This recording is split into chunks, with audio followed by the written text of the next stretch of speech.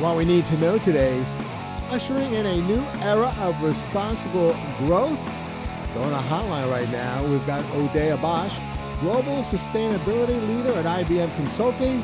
And how are we doing today, Oday? We doing good? I'm very well, thank you. Thank you very much for having me here. Oh, it's my pleasure. So what is generative IA and how can it help scale sustainability?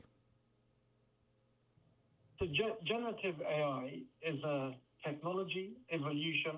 We've had AI or artificial intelligence for quite a few years now. And generative AI is the next evolution of that technology, and it is like nothing we've seen before.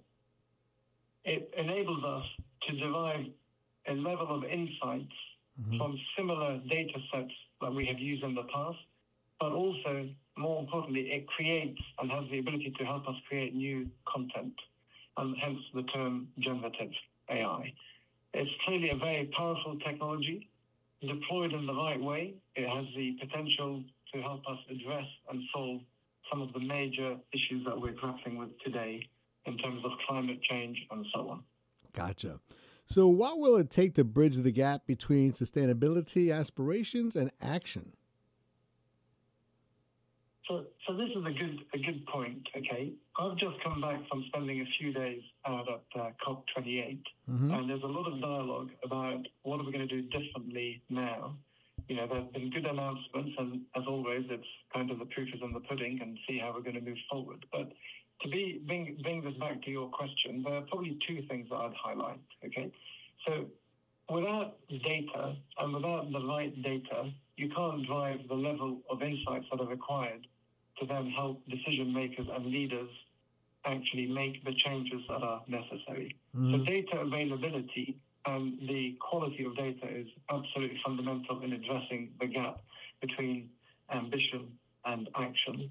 And the second point is, with the best will in the world, generative AI and other types of technologies are just that. They're technologies there that serve as an enabler, and everything comes down to leadership, and it comes down to collaboration. Solving some of these massive global issues requires people to collaborate across enterprises beyond their own organizations, be that government, public or private, but actually work with a broader ecosystem of partners. So I would highlight two areas. One is around data and the other one is around collaboration that become essential in bridging that gap. Gotcha. So what are the three things every business leader should know about generative AI? Okay, so there are a bunch of things that everyone should be aware of. If you want to distill that down to three areas, I guess the first one I would say is that actually this is a very powerful technology, and applied in the right way has the potential to address all sorts of issues. So we're talking about how you deploy Gen AI strategically to assess companies with everything from reporting all the way through to building resilient supply chains and actually driving new insights in how they manage their business.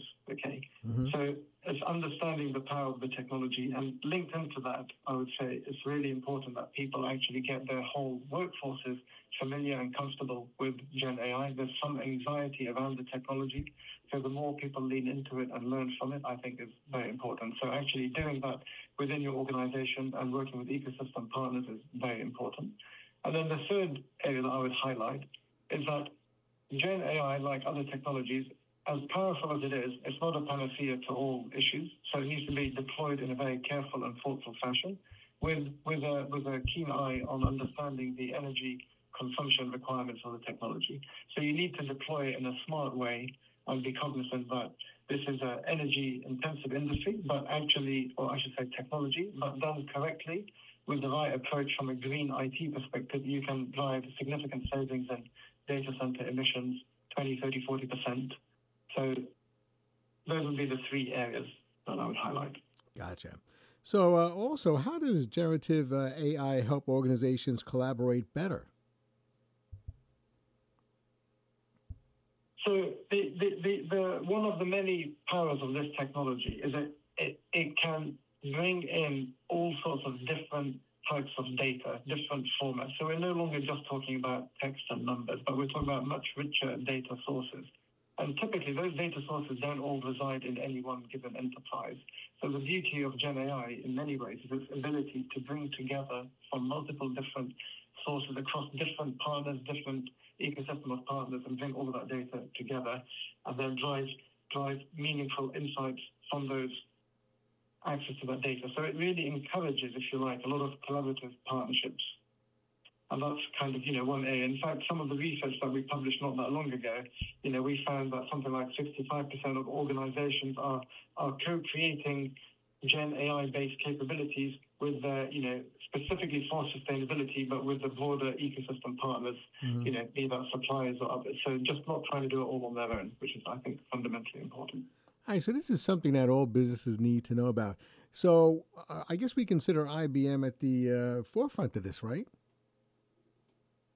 Well, we would like to think so. Okay, I mean, IBM clearly has a phenomenal heritage in the whole world of sustainability, dating back, honestly, I think to 1971. It was one of the first companies that launched a formal environmental policy and has continued over the last 5 decades to be at the forefront of what I would call the intersection of sustainability, business, and technology. So yes, it's an area that we continue to work very hard at. We invest enormously in it, and we have a wonderful research organization that's working with organizations like NASA and others to sort of take this technology to the next level and help businesses and governments drive meaningful change in addressing a lot of the global crises we're facing today.